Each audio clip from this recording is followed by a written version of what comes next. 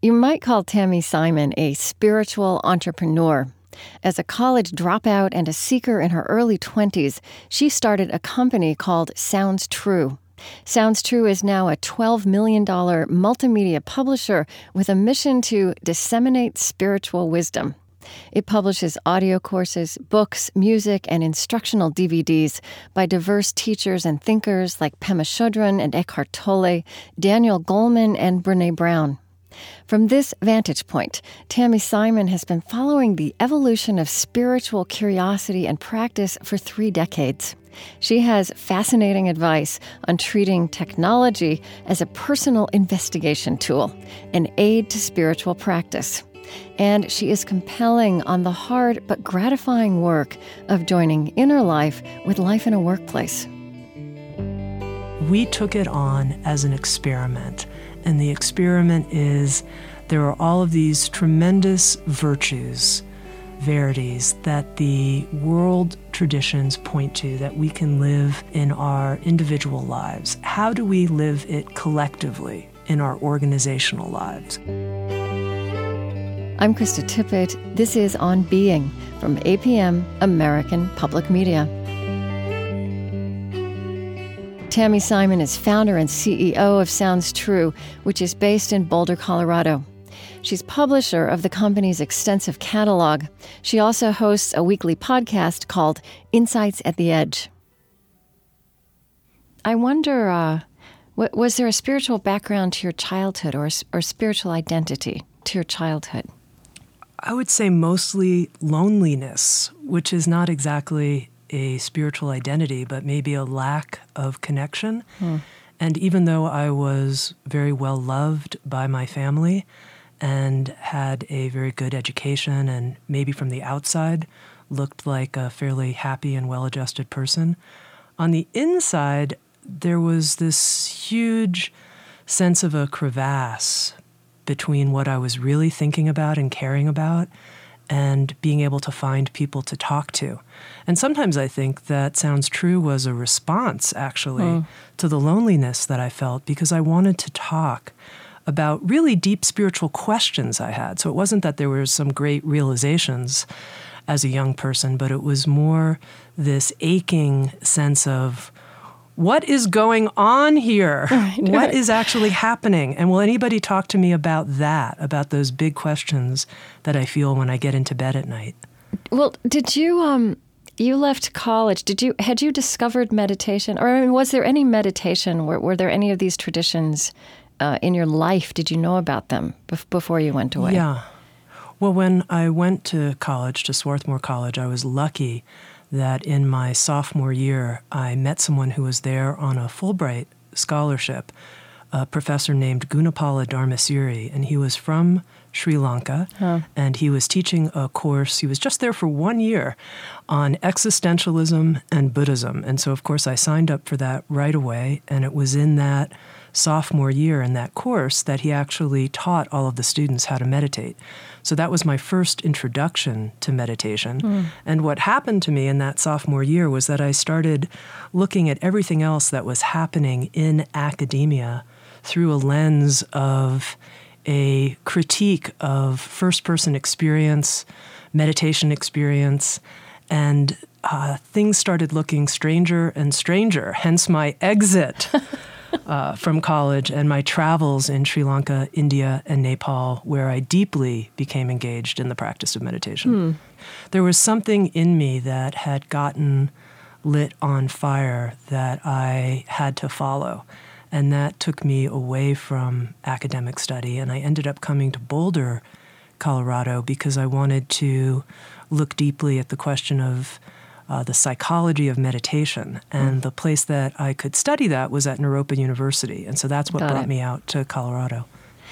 And somewhere in, I believe in this blog that you wrote for a few years ago, you talked about you were working as a waitress, you were doing some radio, and you talked about you were also praying, and that this became kind of this leap for you, and then kind of a life of leaping followed. And your work is not strictly associated with Buddhism, but personally associates you so much with with that tradition in which prayer is not necessarily part of the core vocabulary?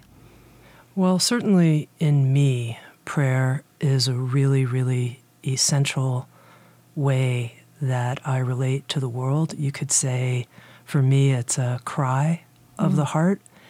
And in a sense, even I think as that lonely child, I was praying then too. And in that sense, something was happening inside my heart that was a reaching out and a reaching up, saying, here's something inside that I can barely give words to, but it's a deep longing. And it's the most important thing to me, and I want to bring it forward and lay it down right at the altar, if you will, right at the ground. Here's what I need to lay down because it's what matters most to me. So I think this prayer in my heart and being willing to declare that's really been a critical way that each unfolding in my life has progressed. And what you did with this is you started a business. You started a company. And I think that might look like an untraditional response to the spiritual experience you just described. Well, I wasn't necessarily looking to start a company. My prayer was, God, and the use of that word may also surprise you, but it's a living word inside my heart. God, I'm willing to do your work. Please show me what it is. And the wording of that was quite careful. The willing word was the most important word because I didn't want whatever work that I did in the world to be willful. I didn't want it to be something I was pushing. At the same time, I didn't want to be willless. And, it turned out to be a quote-unquote business, but it actually took me quite a while to even realize I was in business. In fact, after starting Sounds True, the local newspaper did a story on the company, and they told me that it would be published. And when I went to look in the newspaper to see where the story was, I looked in the lively arts section. And it took me a while to see that it was actually on the front page of the business section. Oh, right. And I think that I wasn't particularly employable at the time, so the idea of working for myself seemed logical, but it really had nothing to do with being quote-unquote in business. It's so interesting to think about how this part of life in particular, so much has changed in these decades, but this part of life, this encounter with spirituality in this culture has evolved since that time. What were people looking for or reading? What were you meeting in yourself, but also in the culture that is different from now? What do we need to recall about how we got here? Well, 28 years ago, something like meditation was considered something that Hare Krishnas or people in cults were engaged in. It was certainly not part of our vocabulary, our mainstream vocabulary. The word mindfulness wasn't part of our vocabulary. Yoga was just kind of beginning. And it was before all of the yoga DVDs and the whole yoga movement exploded. And then after the explosion of people's interest in yoga, now we see this interest in meditation and mindfulness and the introduction of the neuroscience to support these different spiritual practices. Right. So that was all off the map. And instead it was, people who are fresh back from India and are wearing weird robes and carrying beads are interested in this kind of thing.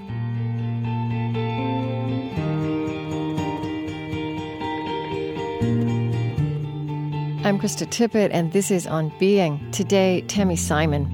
She founded and runs Sounds True, a multimedia company with the mission to disseminate spiritual wisdom.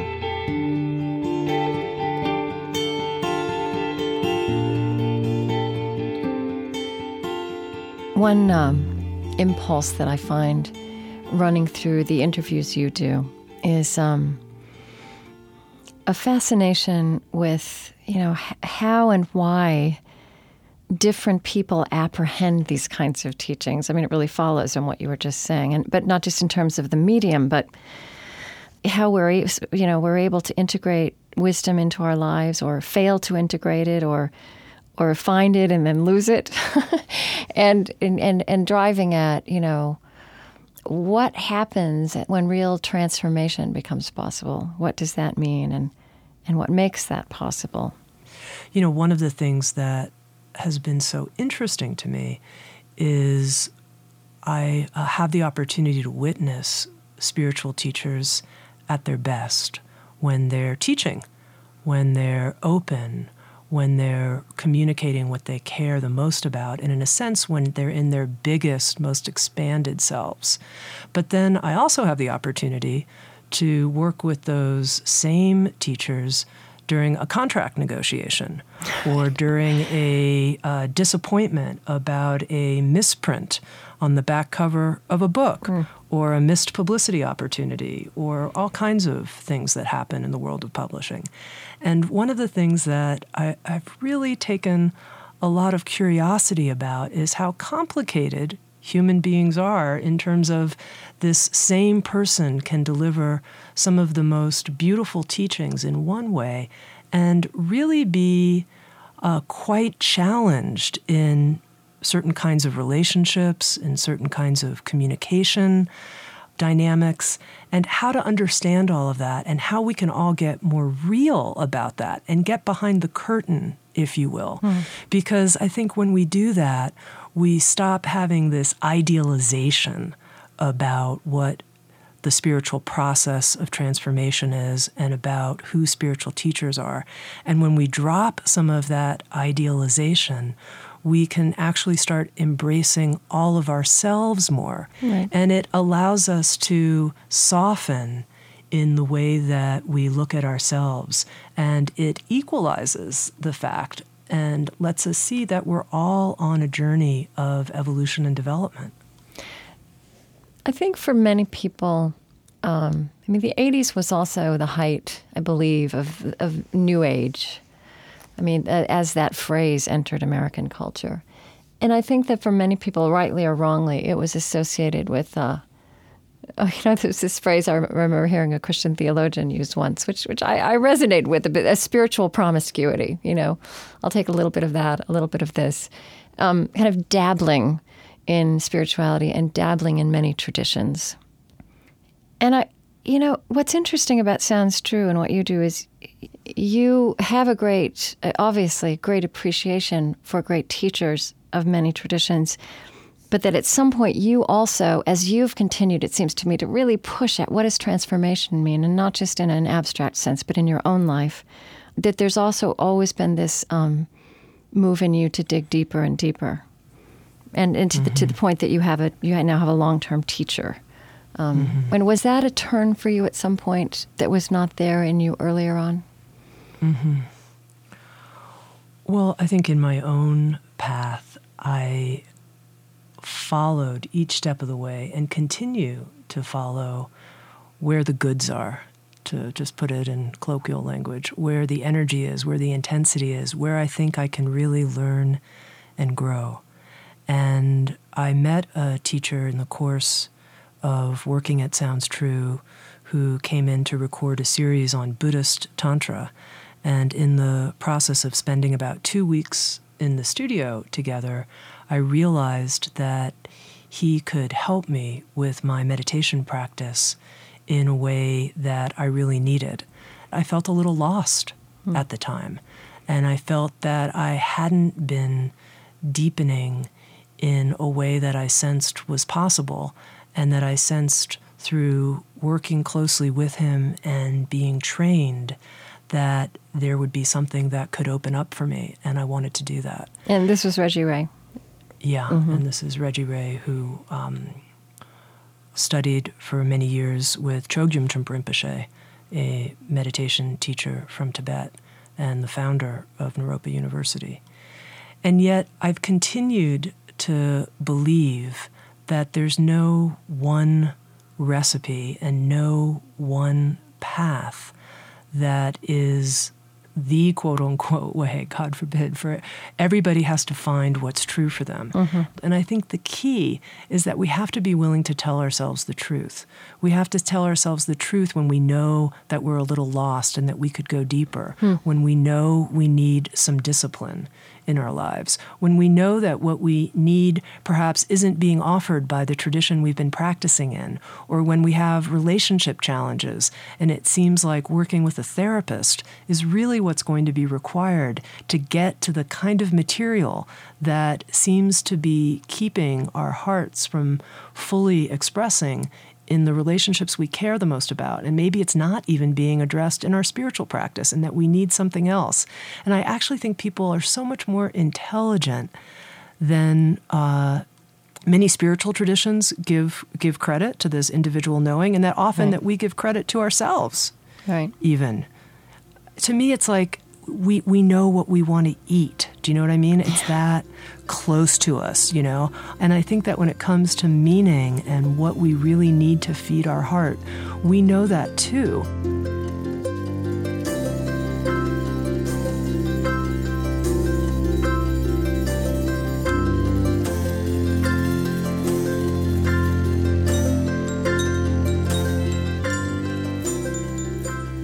You've talked about having an allergy to ideas that are detached from experience, and I've had this. I mean, this is absolutely fundamental to my work too. To see what happens to these insights when they are attached, when they are intertwined with humanity and human experience. Could you give me an example of a person, a conversation, a teaching that you've encountered lately, or that's on your mind that illuminates that dynamic? Well, here's one of the things that I think's interesting, which is sometimes when we're engaged in a conversation, we think the thing that we're going to learn the most from is what somebody says. So we're listening to their words, and we can read a transcript of it. But recently I gave a talk at a women's event, and afterwards somebody came up to me and they said, "Can I tell you what the most important part of your talk was?" And I was like, "Yeah, sure, whatever, you know." "Yeah, okay." And she said it was when you paused. What was happening? And then I paused again and I tried to remember. And Reggie, the teacher that I work with, one of the things that he said to me recently was how in any situation you can always ask the question, where's the emptiness in this? Where's the emptiness in this? And in any moment or situation where we find this gap, where we find this sense of everything's not just one long sentence that isn't even punctuated. And sometimes our days feel like that. Yeah. They just, we wake up, we know we have so much to do, and then we go to sleep at night. Okay, well, and whatever gaps there are, we are filled. They're just filled for us, right? Exactly. Yeah. And yet it's in those moments where actually there's a quietude. That's when new life and fresh ideas can come through us and into the situation. I think that's a lot actually where humor comes from too. Some of the greatest humorists, because how do they come up with this stuff on the spot? It's not the rehearsed comedic monologue. It's something, unusual that's happening in that moment, because there's a Swiss cheese-like quality, if you will, to the way that they are in the moment. There's this openness, these gaps, these holes. And I think that's actually a way that we can be in situations, and then we become actually this conduit for fresh ideas that are responsive, wholly responsive to the situation at hand. Another thing that Sounds True is a vehicle for, I think, is taking, very ancient teachings and traditions, in part, very much out of the containers they've been in traditionally. I mean, when you interviewed Reggie Ray, your teacher, and I kind of got the sense that you were circling around with him, that it's not precisely that these things would have been secret before, but you are putting into technology teachings that have not been accessible in that way. And maybe also really crossing the boundary of things that were held close and held private and secret. It's interesting. Well, I think one of the questions, of course, we have to ask ourselves is why were certain teachings held secret or private? Yeah. And was it for the benefit of the students, or was it for the benefit of some other agenda of some kind?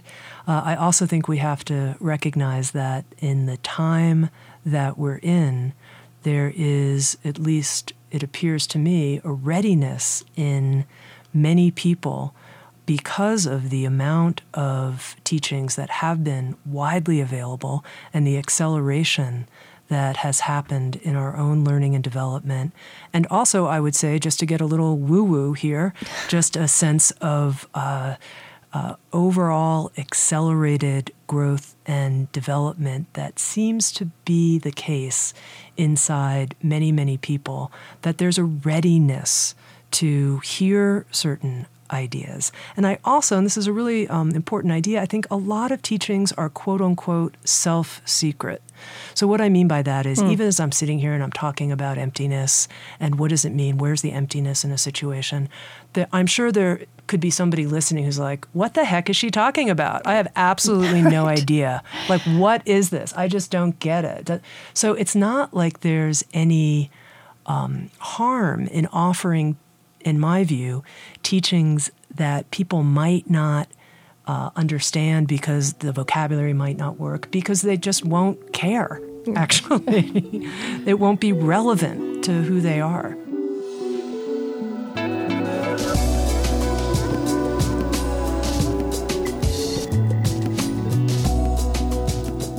Listen again, download, and share this conversation with Tami Simon through our website onbeing.org.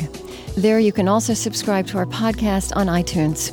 We're on Facebook, Tumblr, and Twitter. Follow our show at Being Tweets. I'm there at Krista Tippett.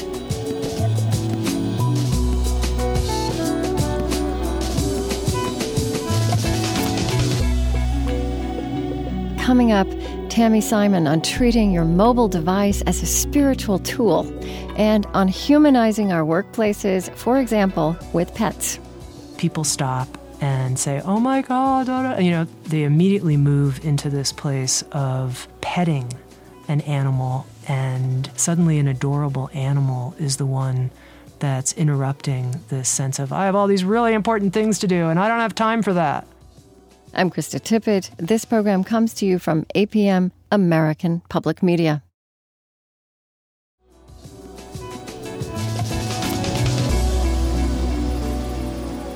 I'm Krista Tippett, and this is On Being. Today with Tami Simon. She's founder and CEO of Sounds True, a leading publisher of spoken word spiritual teachings in the U.S.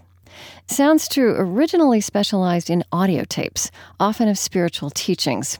Now it's also a publisher with a wide range of subjects and authors, including works by the globally popular Eckhart Tolle and Fred Kaufman's emerging classic, Conscious Business. Tami Simon has worked intentionally across the years to create a business culture that is effective while inviting employees to bring their whole selves to work.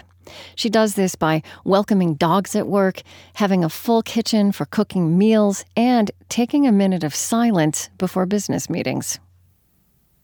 Something else that I'd really like to get into with you is translating. This is one way I would describe, I think, one of the passions that drives you, and that is there in the most authentic and exciting spiritual energy of our time, which is this drive to link the inner and the outer, and how you make that link real also in a corporate culture. Because whether you meant to create a business or not, when you were in your early 20s, you have created a very successful business now. Yeah, well, for me, if the inner and the outer are not in an embrace, then I'm not sure how to live my life in a way that's meaningful and makes sense. So it's not like I can be a loving person on the meditation cushion and then walk into work and exploit my employees and make business deals that are unfair to other people. I mean, the idea that there could be a separation is actually just completely unfathomable to me. It doesn't make any sense. It doesn't, but as you know, it happens. I mean, it happens all the time. I mean, that link, it's not in one spiritual tradition or another. And I think in this culture, in fact, for a number of generations at least, we've kind of encouraged people to compartmentalize this part of their lives. Yeah, I guess what I'm saying is, instead of saying, how do I make the link, I would ask a different question, which is, how do people separate these things? Right. How do they do that? Uh-huh. Because to me, it's not about taking two separate things and linking them together.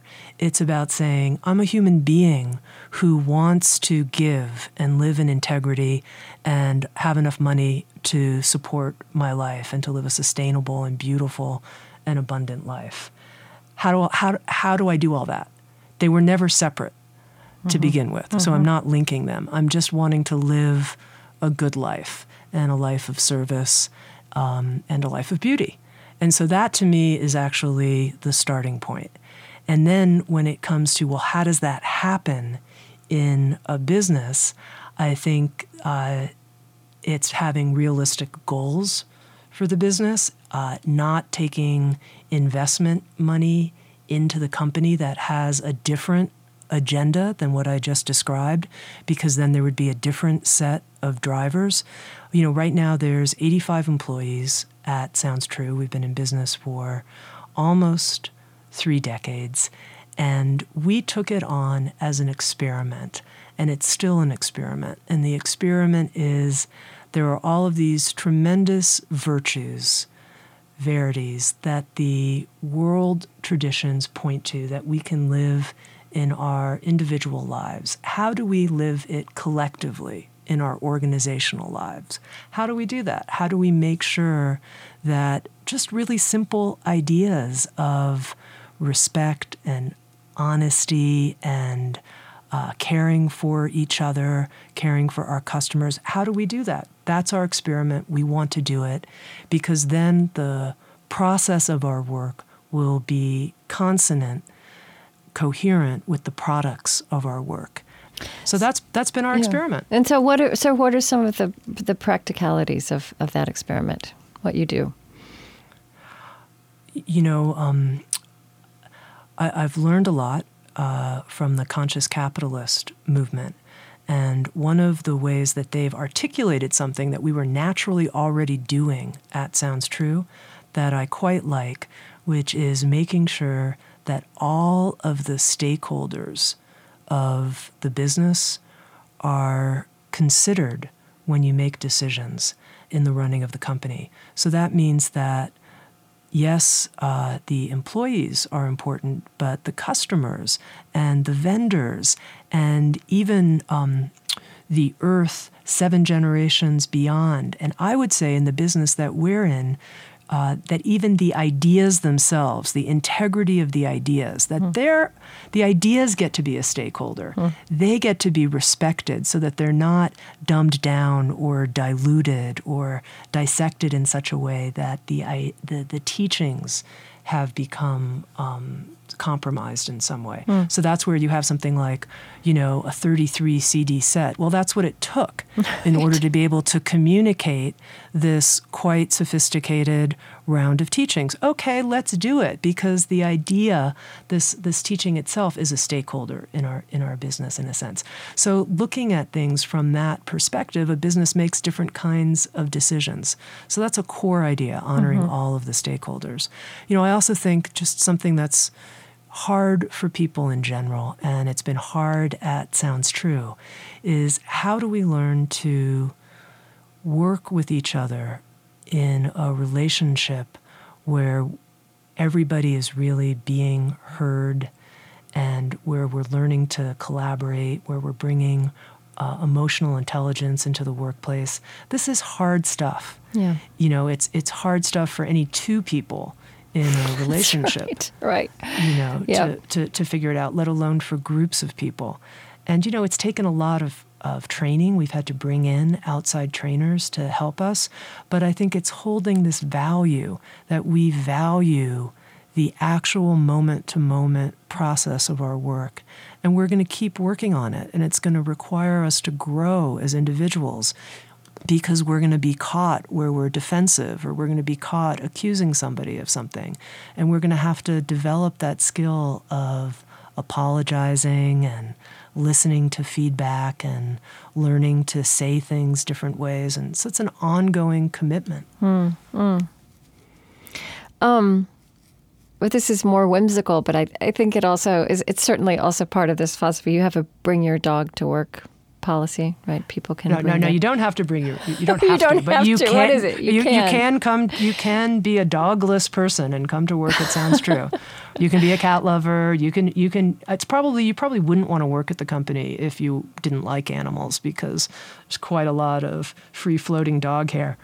But yeah, it's, it's just a sort of simple welcome invitation. And, I often say that the dogs humanize the workplace.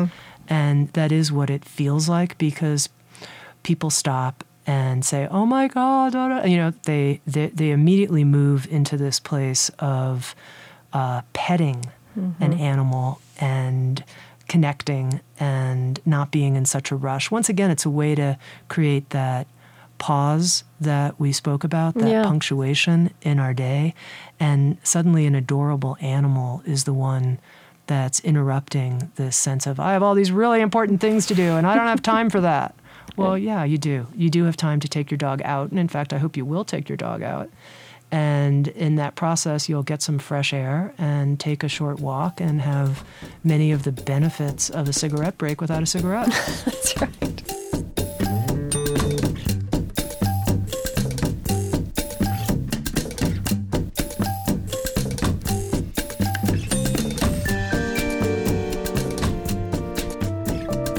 You've written about 3 things you found useful in, and you put it this way, creating a spaciousness at work and in life. And I want to ask you about these because they're unusual. The way you phrased it is unusual and it's intriguing. So it was attending to physical sensations, bringing attention to the back of the body, and beginning meetings with silence. So I'd like to talk about each of those. Attending to physical sensations. What do you mean by that? Yeah, well, I spend a lot of my workday in meetings, which is probably what a lot of people do who have office jobs. And so meeting after meeting after meeting.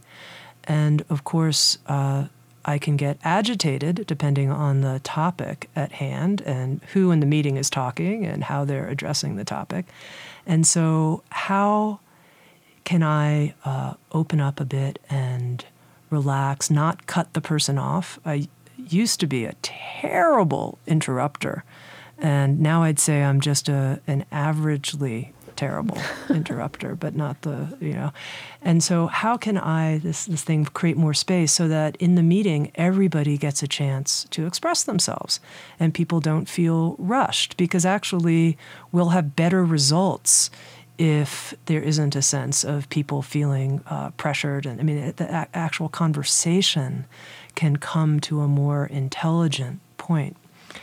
And so paying attention to physical sensations, often what I do is I'll pay attention to my hands, the way my fingers are clasped together, or the bottom of my feet, and the way my feet feel touching the floor.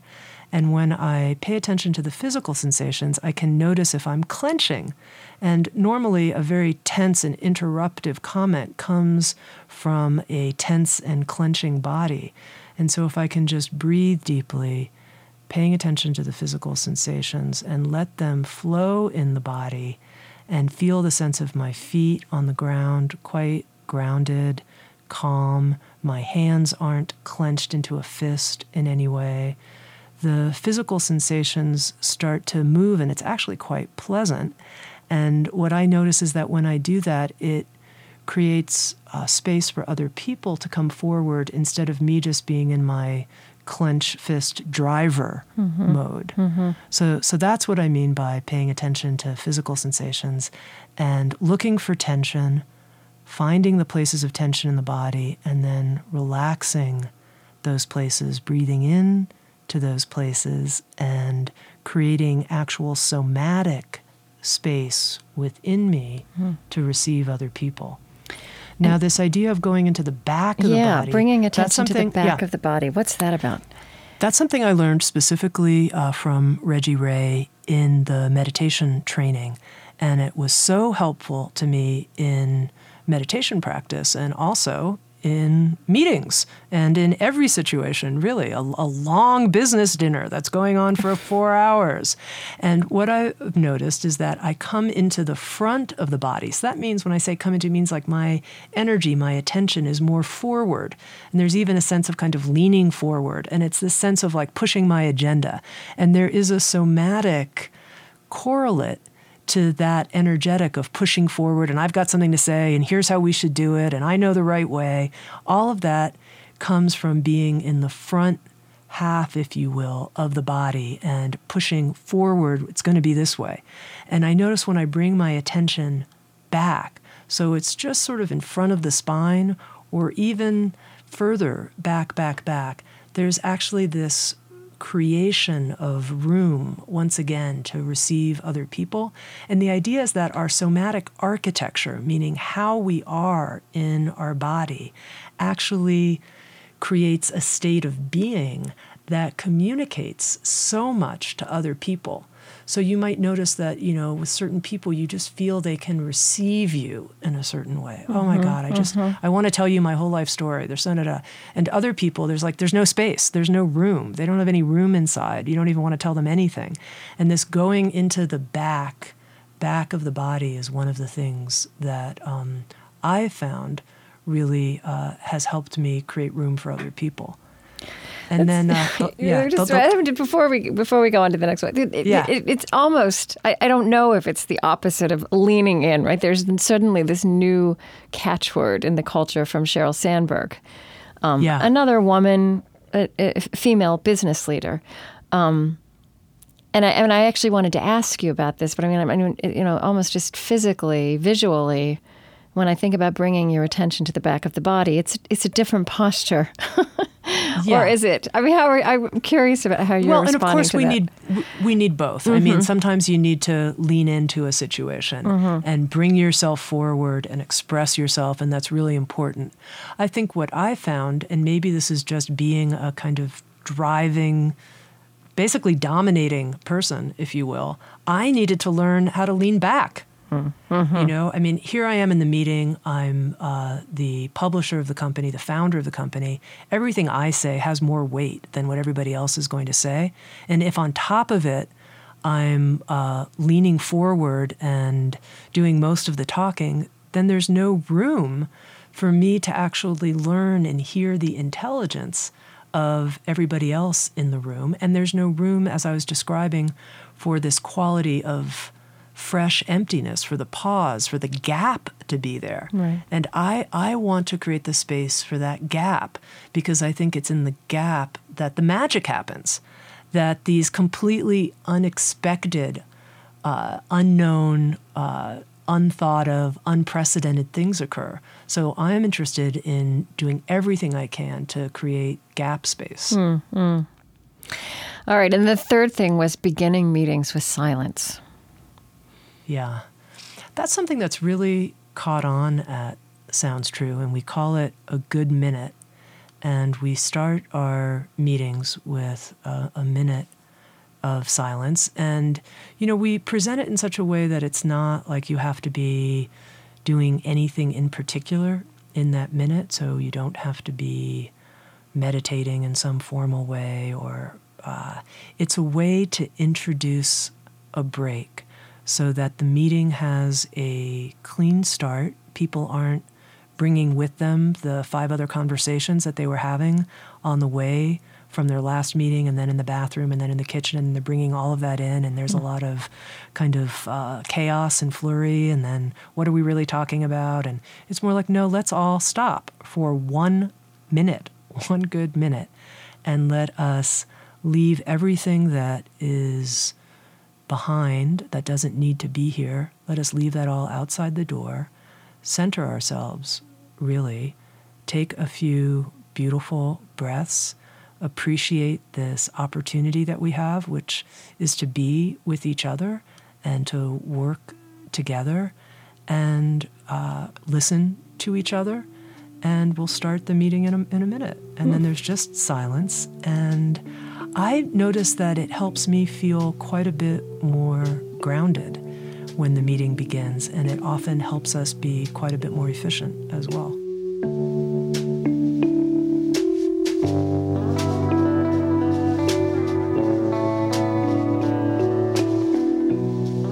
I'm Krista Tippett, and this is On Being. Today, Tami Simon.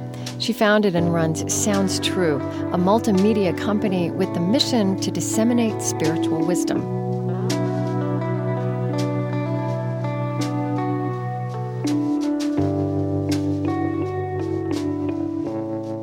You spoke at the Wisdom 2.0 conference, or I mean, you may have spoken there a couple of times. I was reading some blogs that people wrote about hearing you.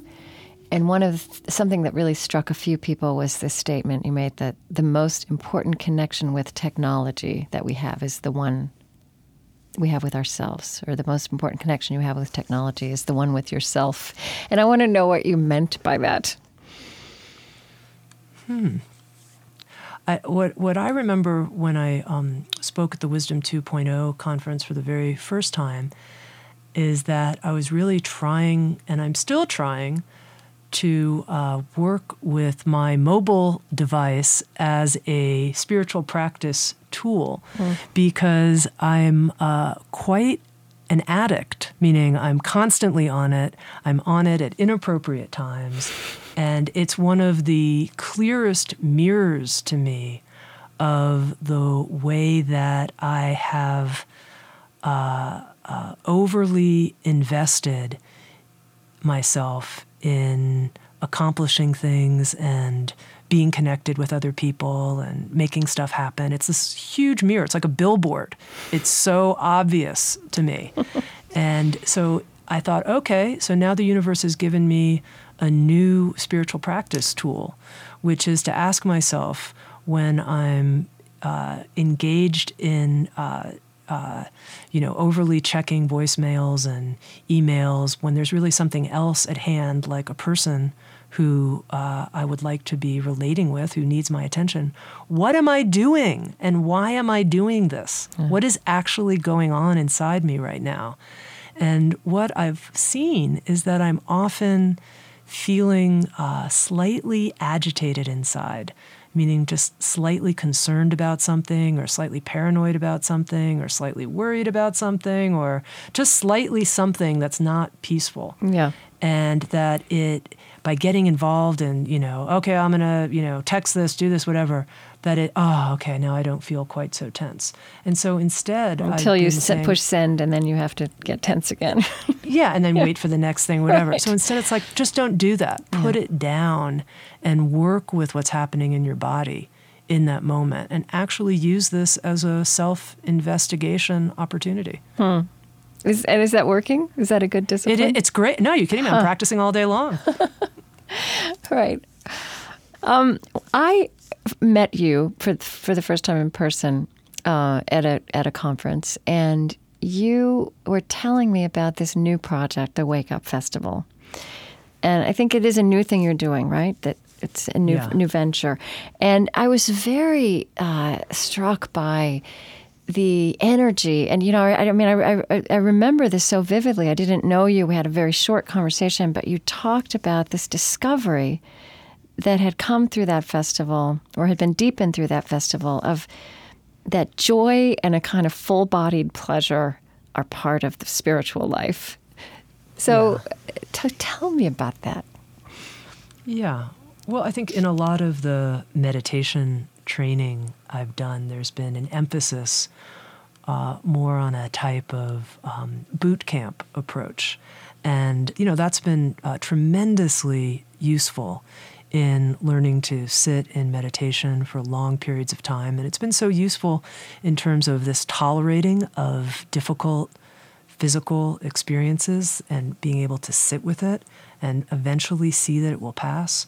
I had this question inside: how much real transformation can happen in an environment where people aren't pushed up against an edge like that, where you're, sitting from 6:30 in the morning till 9 p.m. at night.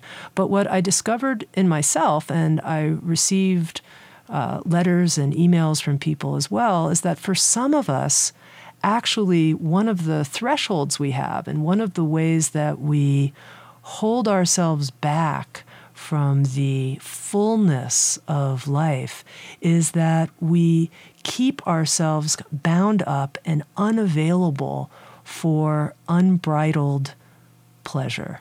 And that really celebration is one of the ways that we can break out of often our standard way of being, which can often be quite tight and quite kind of held in and repressed, if you will. And that having this opportunity to let that go and actually say, it's safe for me to be with other people and declare my love of life and my love of the open and expressed human heart, that can actually push us into new places beyond our regular boundaries. But I have to ask you, and I think you might be, like me, an introvert, and an introvert who loves people. And I wonder if even a few years ago you would have imagined that you could get excited about an experience like that. Well, you're right. I am an introvert. And, some of what I've seen is that even as I say that to you, quote unquote, I'm an introvert, I think that I put myself in that box. And at this point, I don't even know anymore. Mm-hmm. And I want to open it up a bit because I think sometimes we can label ourselves a this or that, whether it's something about our Enneagram type or this kind of woman or this kind of man. And I'm interested in actually opening that and just exploring. And what I notice is that I actually really enjoy being with other people in deep spaces. Yeah, when we first started speaking, and I asked you about the spiritual background of your childhood, you talked about a feeling of loneliness. And one thing with this content that I create, and I know it's true of your content as well, one thing people say to me that is so gratifying and humbling is I listen to this and I feel less alone. Yeah. And it touches on that. It's about living in this world with all its complexity and its beauty and its terror and its excitement. And then so many of us are looking for deep places, right? We are asking these big questions and we are reflecting, but it's sometimes hard. It's not always evident. It's not always on the surface of our cultural life that there are so many of us, right? Yeah. Well, I think what you're pointing to is this longing and I would even say need to connect.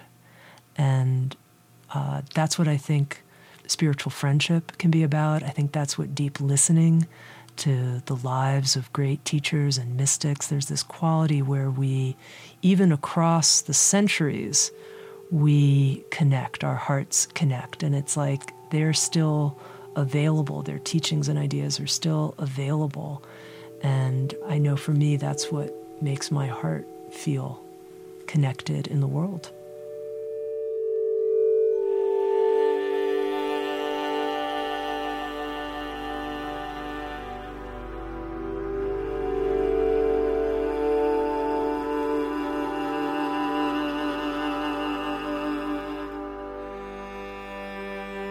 Tami Simon is publisher, CEO, and founder of Sounds True.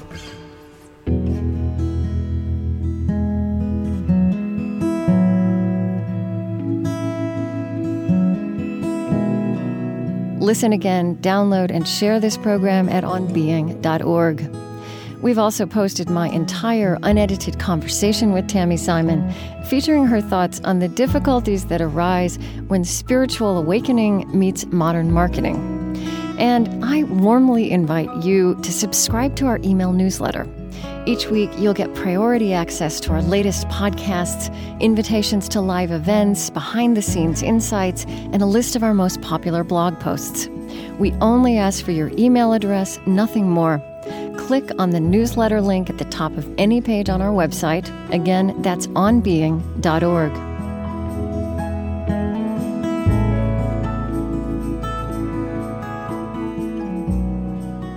On Being On Air and Online is produced by Chris Heagle. Stephanie Bell is our coordinating producer. Our senior producer is Dave McGuire. Trent Gillis is senior editor. And I'm Krista Tippett.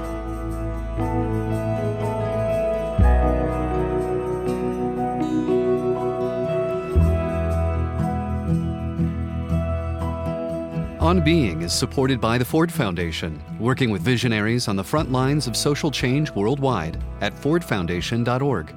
On Being is extending its reach throughout America with support from Lilly Endowment, an Indianapolis-based private foundation. Next time, a physicist, the string theorist S. James Gates.